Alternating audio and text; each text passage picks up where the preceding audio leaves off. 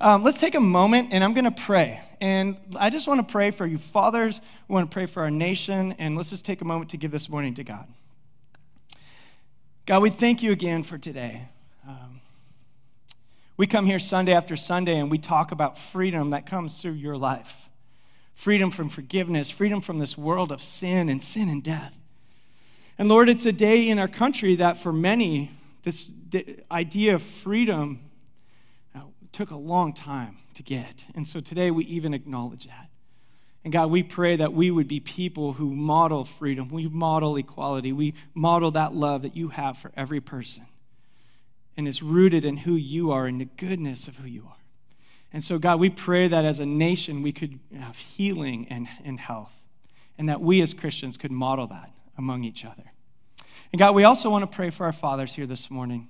I pray, Lord, for everyone who's in here today feeling like, I just don't measure up. I didn't get it right. I stumble, I fall. God, would you fill us all with just the joy of knowing you and with your goodness to know, Lord, that you are enough for us. And that, Lord, we trust that your love and work through and in us will carry off to our families. So, God, would you just encourage all the fathers today? Would you remind us of the good Father that we have in heaven? And, Lord, the best of our ability, allow us to just pour out that same love to our family around us. We thank you, and we pray for this morning in your name. Amen. Well, again, great to have you here. I want to invite you to open your Bibles to the book of Mark, chapter 4. We're going to get there in a little while. You are welcome to use a digital version of your Bible if you prefer. We'll be getting there in just a moment. Now, it is Father's Day, and so I want to start off with a question for you. Have you ever asked for something and got the answer to it, but it wasn't really the answer that you wanted? It was a correct answer, but it wasn't really what you were looking for. I was thinking about that, and that's actually the heart. That is the whole foundation of dad jokes. Do you understand that? That your kid comes in the room and says, Dad, can you make me a sandwich? And so we say, abracadabra, poof, you're now a sandwich. No one? Okay, just me. All right. So, yes, I'll make you a sandwich. So this is what you actually asked for, but it's not the answer you wanted to receive. I was thinking, I found some photos, and I'll put them up in just a moment for you. But these are kind of this is in honor of Father's Day, but this is people who, they are taking it so literal that the answer maybe is not what they thought. Like, look at this first one. I think it speaks for itself. Little slow at 9 a.m. service. That's okay. Take your time. The next one, don't put the next one up yet, but the next one was a dad came in the kitchen and said, hey, I would love to help you cook. What can I do? And so he was told, here, go grab that bag of potatoes, peel half of them, and boil them. And so this is what the dad did. Did what he was asked. Did what he was asked. This next one, I'm not even going to say anything. Just put it up there. This is for you today.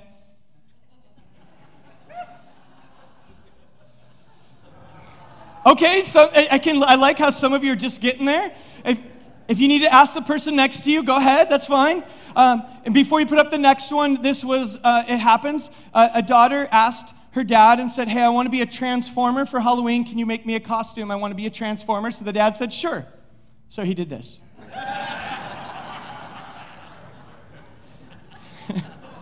She looks very amused.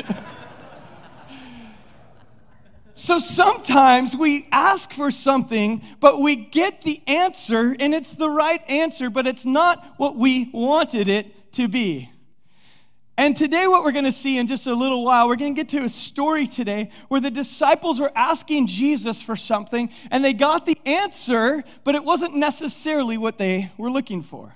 See, we're in a series this summer called The Good Life, and it is a series where we're going through, it's a study of really the work of the Spirit in us. It's the fruit of the Spirit, and we call it The Good Life, and we're not calling it the prosperous life. We're not calling it the perfect life, the easy life, or the comfortable life. It's a good life because Jesus said, I come that you may have life and life abundantly. This is the life that Jesus has designed us to live, and it is good, though it is sometimes difficult. And it is sometimes not the way we want it to be, or we think we want it to be. But it's the good life. It's a work of the Spirit in us. And what we're going to be exploring is how does God grow his Spirit in us throughout our lives. And so that's what we'll be looking at. Now, what we're looking at here today is start off by looking at the fruit of the Spirit. And in Galatians chapter 5, verse 22, it says, the fruit of the Spirit is love, joy, peace, patience, goodness, kindness, gentleness, faithfulness, and self-control. There's 9 characteristics, but it's one fruit. It says the fruit is this evidence of the Holy Spirit working and producing something in you. Now, here's the cool thing. Just like fruit in your garden or vegetables in your garden, that already exists in you. We don't somehow force it and produce it. I don't make a tomato kind of come up out of a tomato plant. The DNA, everything that is needed for this tomato to be a tomato is within it already. And I create the soil and cultivate the land or the ground so that the tomato can be produced. It's very similar in our spiritual lives that what we need, the fruit of the Spirit, is in us already. It's as when we're in Christ, the very nature of God is in us. The Spirit is within us, and we cultivate the garden so the fruit can grow. So today what we're going to do, though, even though it's one fruit, we're going to double-click on one of those characteristics today and kind of look at what does this look like. But I want you to know, in studying each of the characteristics individually, we're not saying, hey, what we're going to do is just focus on, I'm going to be a person where peace is a part of my life, but not love. Or the characteristic, I'm going to let one part of the Spirit grow in me, and I'm going to have kindness, but not goodness. Would that make sense? Or I'm going to grow, and I'm going to be someone who has faithfulness, but no self-control. So you can see the fruit of the Spirit are not pick and choose and say, these are my strengths, these are my weaknesses. I'm just going to focus on the strengths and go with that. They grow together. So I say that as we study each individual characteristics, know that we're not saying it's only about one. It's about all of them growing in us. But we want to understand each of them individually. So we're going to look at the characteristic today of peace. Now, when we talk about peace, this has its root. It's a Hebrew word, shalom. Maybe many of you. That sounded funny. I'm like singing all of a sudden. maybe. All right. Shalom. Some of you, I'll skip maybe, might know what that means or have heard it before. Maybe we say, oh, shalom, shalom. Often when we think of shalom, we think of the lack or the absence of conflict. In fact, as a parent, some of us just want shalom in the house, right?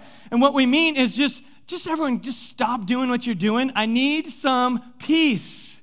And so often we think of peace being the lack of conflict or the lack of fighting or the lack of noise. But the Hebrew word shalom is much deeper than that. It actually, in Hebrew, means completeness. Or when we think of God bringing shalom, it's restoring things to how they should be. We even have the use of the word shalom sometime in Scripture a couple times is used as repairing a wall. Putting a wall back to the way it's meant to be or completing the construction of the temple brought shalom. So it was completeness. And this is, in Hebrew, many of the words are related, and this were related to the word shalom, which is perfection or wholeness.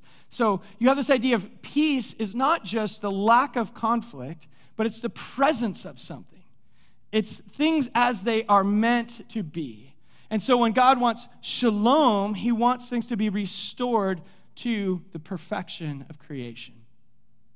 So that's the idea there. The Greek word for peace is eirene, and it essentially means the same thing. So when we read this today, it's that word that's related. Now, I like the way Tim Keller talked about when we experience peace or shalom or God's shalom, he defines it this way. He said, shalom, as we look at this next one up here, this definition is confidence and rest in the wisdom and sovereignty of God more than your own. So when we think of shalom in this sense, it's confidence and rest in the wisdom and sovereignty of God more than your own. When we have experienced shalom or peace, it's because we say, God, the way you say things should be put together, the way you say things are whole and complete, when we have confidence in that, in God's sovereignty and his ways, we say, okay, now I can start to experience shalom. So I want to have that idea. Now, as Tim Keller was talking about these, he also talked about what is a counterfeit to real peace. And I love this idea. He said a counterfeit to it was indifference, apathy or not caring. That's a counterfeit version of peace. Someone the world is coming apart around them, they're like, I'm at peace. Because you know why? I don't care. How many of us say that? That is a false view of peace. It's actually not real shalom to be apathetic or to say you don't care. Your family is falling apart. You say, I'm at peace with it. Whatever. I'm at peace. That's not the same of saying, no, I have confidence that God is present and in his sovereignty. So we want to be aware of those. Now, what about peace does God want us to experience? Before we get to the story, it's important that we start with a foundation, because I believe this, that we'll never experience the peace of God until we have peace with God. It's hard to experience the peace of God and believe that what he gives to us and how he wants to restore and make things whole, it's hard to really have confidence in that until we have peace with God.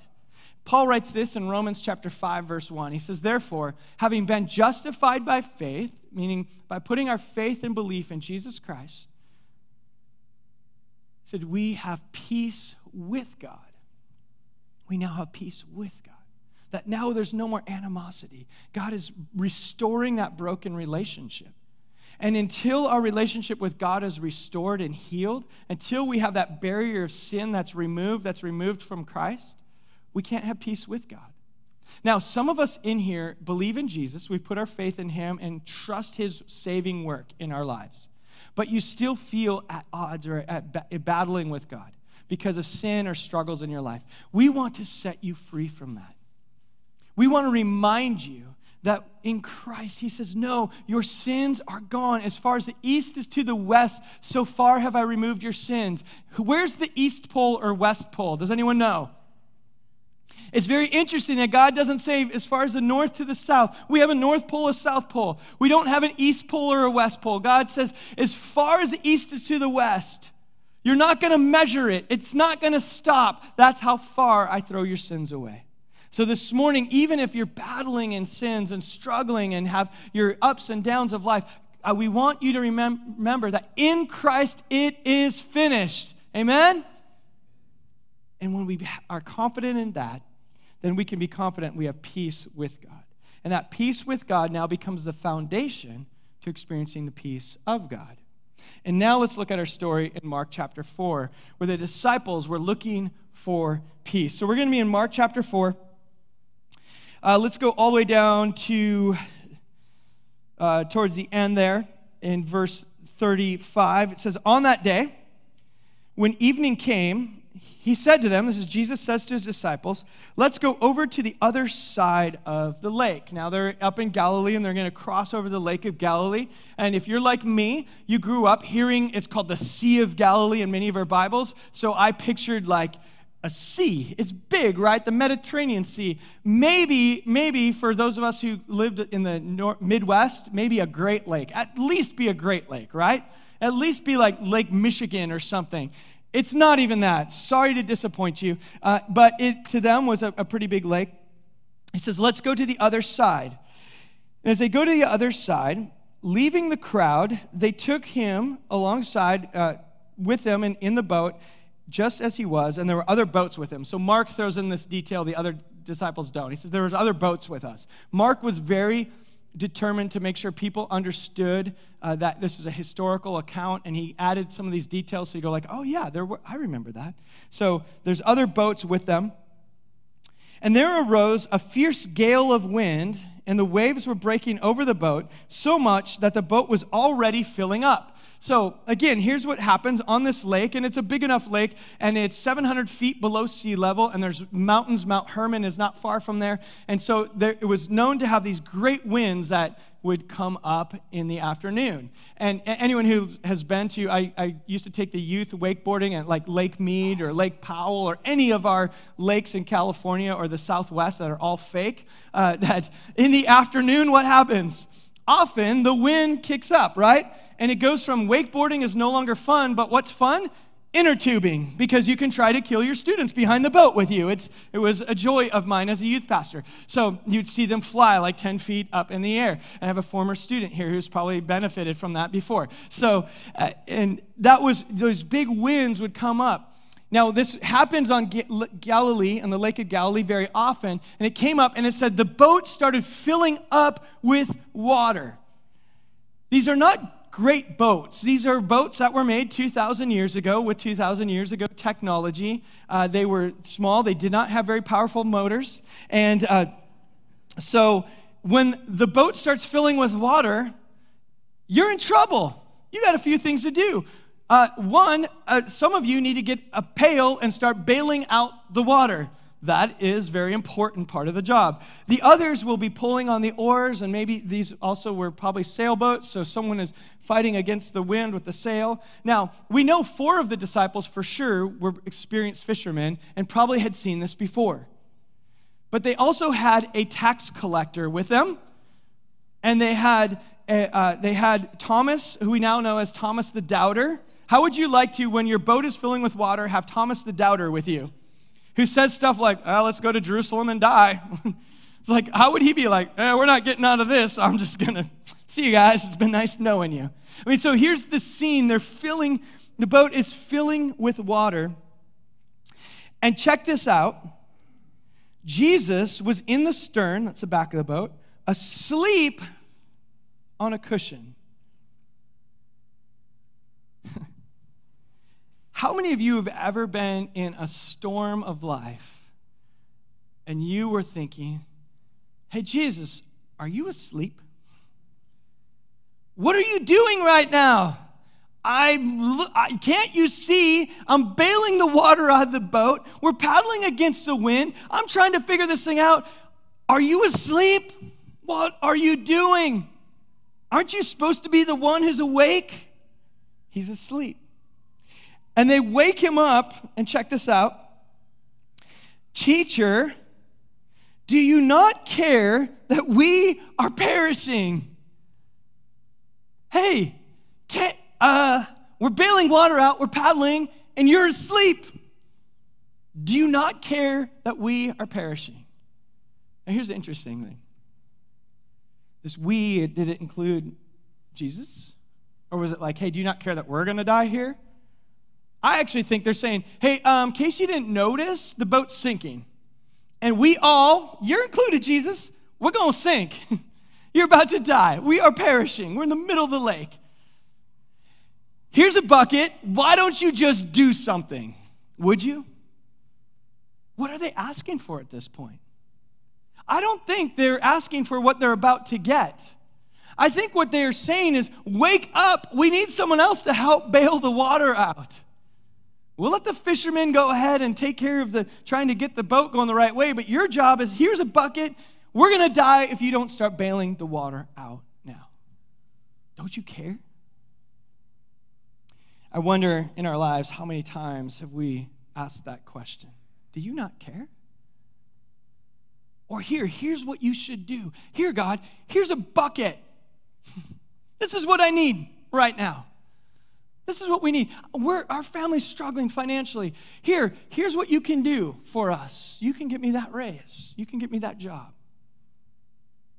If you want, you can give me a lottery ticket. That'd be sweet. Here's how you can solve this, Lord. Here's what you need to do. So they come to him and they say, we're perishing. Do you not care? And Jesus got up. I love this. He rebuked the wind, which, by the way, this is an interesting thing. He rebuked the wind. He usually only uses this language when he's talking to evil spirits, so there's some question about, was Jesus acknowledging that maybe there were some spiritual forces that were causing the wind, or is it just the language Mark was using? We're not really sure, but it's interesting. He rebukes the wind, and he says this, hush, hush, and be still. Actually, in Greek, it essentially says, be quiet and put a muzzle on it. That, if you want to have like a spiritual home, parents, you learn that Greek phrase and say it to your kids. It'd be fantastic, wouldn't it? Put a muzzle on it, but say it in Greek, and it's way more spiritual. So Jesus says that to the storm. Hush, be still, put a muzzle on it. And the wind died down, and it became perfectly calm. I just happen to think that that's one of those moments where the disciples were like, or you could do that. That works.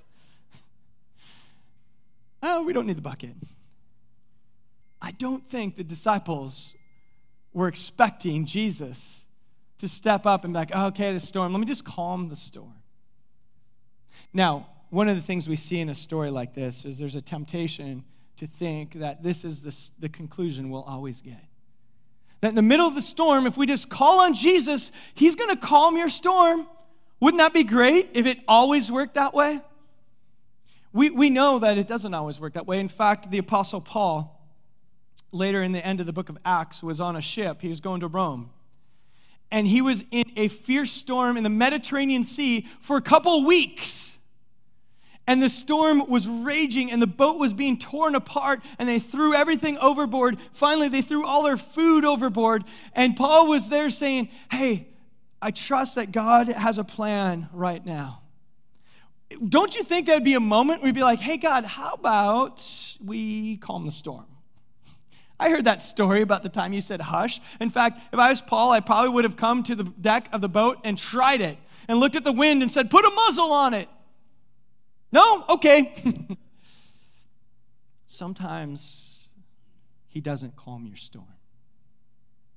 Last week, our speaker, our friend, Chris, was sharing a tragic story in his own life and how he was trying to process and learn, what does it mean when God doesn't say hush to the waves?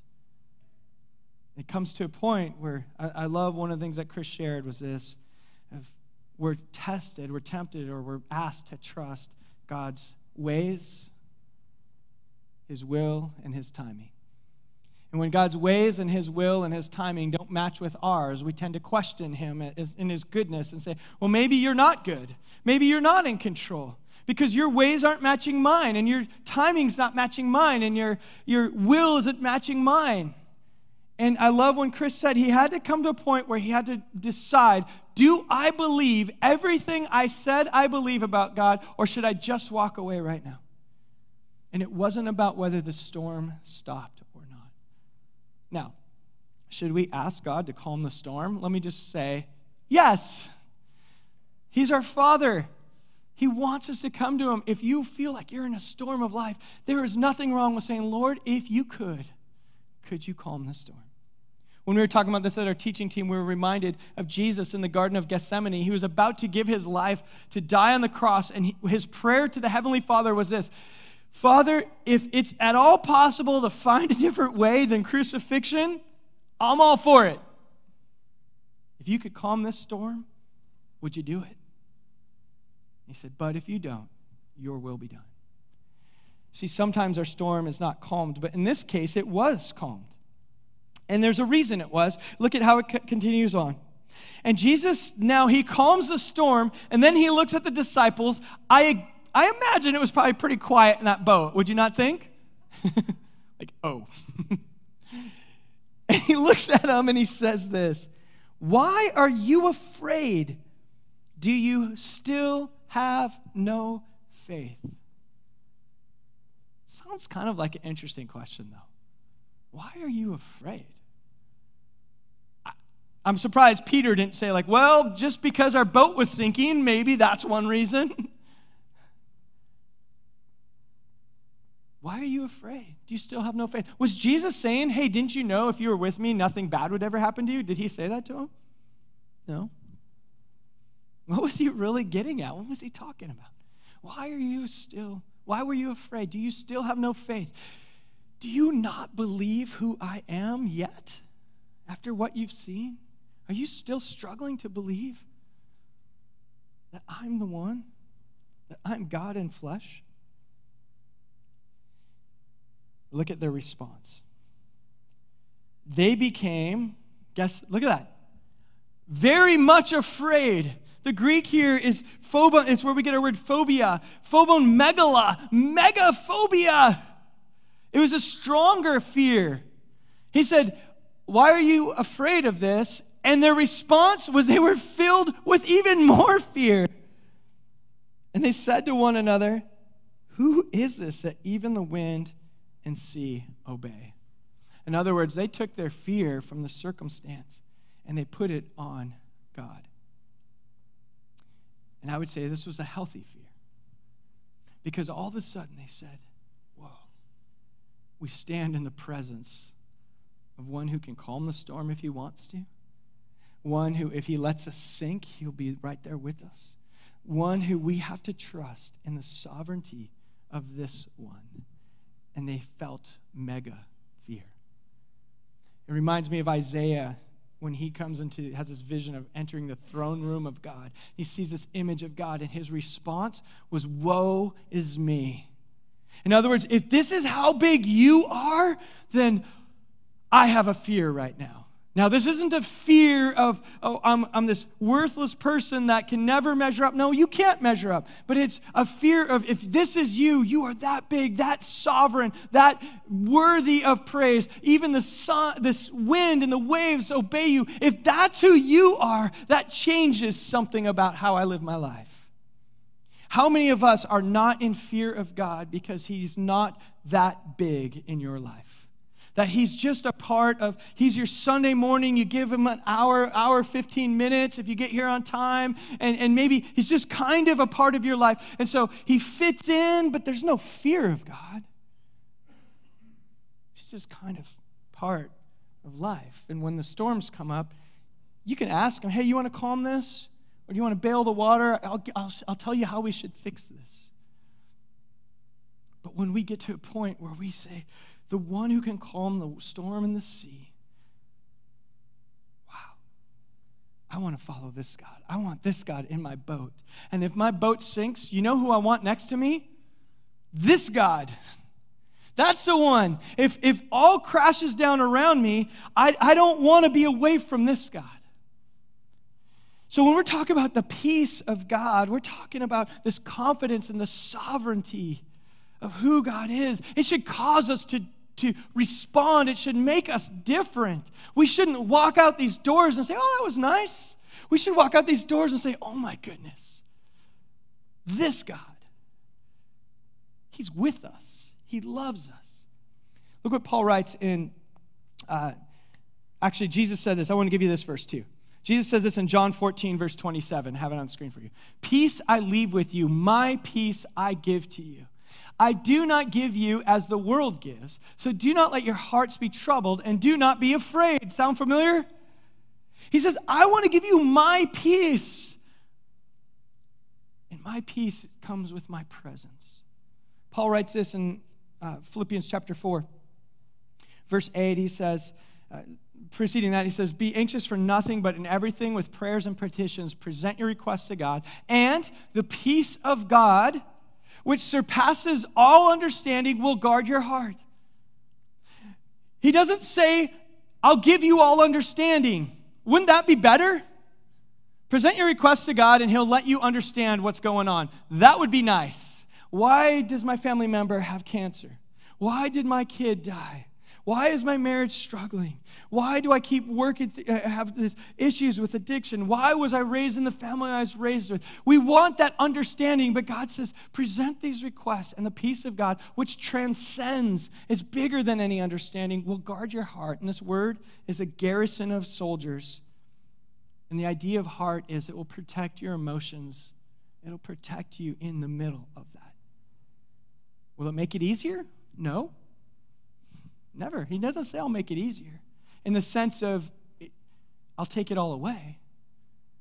But it makes it easier because now, as we said in the song earlier today, we don't always know what the day will bring, but we know the one who brings the day. There's something different about that. You with me on that? When we know the one who brings the day, there's a confidence, there's a peace that can well up in us. The old phrase is, the flavor of tea comes out in hot water. I think sometimes God allows us to go through things and we see what flavor of peace or what flavor of trust or what flavor of all these things come out in our lives. He's doing something in us. He's building our confidence in who he is. When he looks at the disciples, he says, do you still have no faith? What he's saying is, can you trust that I am who I said I was? Can you trust that I'm the God of the universe here with you in the boat? Can you trust that? And that's where the peace comes from. In the middle of the storm. You know, I think in the last couple of years, everyone's experienced some degree of a little bit of storm. Would you agree? And there's a temptation to look at what we've been through and to say, well, my storm's not that big. And I want to just give you a couple things to think about. Here's a couple things to think about that I want to encourage you with. One, don't diminish your own storm. Don't say like, oh, we heard Chris teach last week. That's a storm. That makes mine feel so small, I don't even want to come to God with my storm because I'm a little San Diego rainstorm. That's my life. It's raining, it's inconvenient. I'm still going to hunker down at home and light a fire, but you diminish your own storm. Oh, mine's not big enough to bother God with. I want to tell you right now, your storm matters to God, whether it feels small or it feels insurmountable. All right? Your storm matters. Don't diminish it. The other thing is this, give yourself some time. Don't think you'll leave here today and say, oh, the preacher said to have peace, the peace of God, so I have peace now. Give yourself some time to grow in your trust and in your belief. It's okay. It's going to take time to really grow in this. But use this prayer, God, help me in my unbelief. It's a biblical prayer. I want to trust you in the storm, but I'm having a hard time. Help me grow in that. I want to encourage you with that. Don't leave here and say, I don't feel peace, I must not be a Christian. No. That's not, we can't just magically get it. It's a growth. It's learning to grow in faith in who Jesus is. We're going to end our time and respond. I want to invite the band to make their way up. One of the things that we're told throughout Scripture is Jesus himself becomes our peace. In fact, in Ephesians chapter 2, verse 14, he says that. He says, Paul writes, it says, he himself is our peace. He's made the two groups one, meaning taken the Jews and Gentiles and brought them together, the dividing wall of hostility, that Jesus himself becomes our peace. And this morning, we're going to end our time, and we're going to end our time in a time of communion, which for us is a reminder that Jesus came that we may have peace. Peace with God, and then experience the peace of God. That Jesus is in the boat with you today, whatever your storm looks like. And he wants to produce in you this peace, this confidence in the sovereignty, this rest in who he is. And so we're going to go to the table in a moment, and we're going to have some of our leaders on each side who are serving for you. And as you go up, they'll serve a bread and the cup and remind you the bread represents the body of Christ broken for you. The cup represents the blood of Christ shed for you. So I want to invite you to go up in just a moment and receive those elements served to you today as a sign of communion, as a sign of even being a part of community. Because one of the best ways that we can learn to grow in our peace is to not be alone. To have other people who speak into our lives and sometimes just say, hey, I know you're in the boat right now and it's rocky and I'm here with you. Sometimes that's all we can say. I'm with you. The real presence of Christ is shared and seen in and through us to one another. So this morning as you go and receive communion, know that this is a communal thing, the presence of Christ. And then as you want, you could take communion if you want to go back to your seat or find a place around the room, if you want to pray, if you want to do it in solitary, if you want to take it as a family, however you want. It's your time. But we have a couple songs that we're going to end with, so you have time to respond. And so let me just pray for you. God, I thank you this morning. As we go to the elements of communion, that we're reminded of your body that was broken for us and your blood that was shed for us. And Lord, it wasn't just some mythical idea and some part of this ancient kind of mythology, but God, this was your fulfillment of making things right, giving us peace with you so that we can experience the peace of you. So God, today as we remember your life, your death, your resurrection, Remember that there's a promise made through your shed blood that cannot be undone. Would you give us confidence in who you are today? We thank you now. In Jesus' name, amen.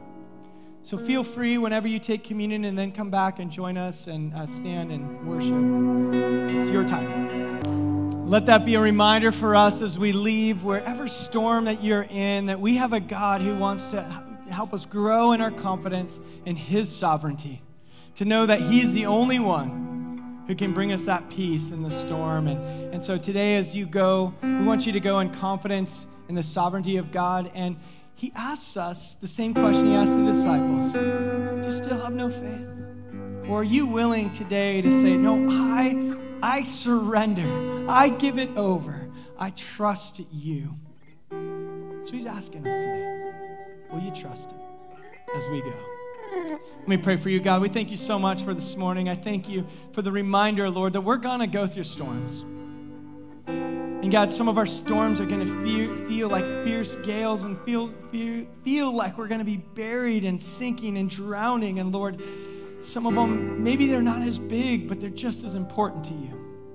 And so God, wherever we're at in this room, Lord, would you give us a confidence in your sovereignty today?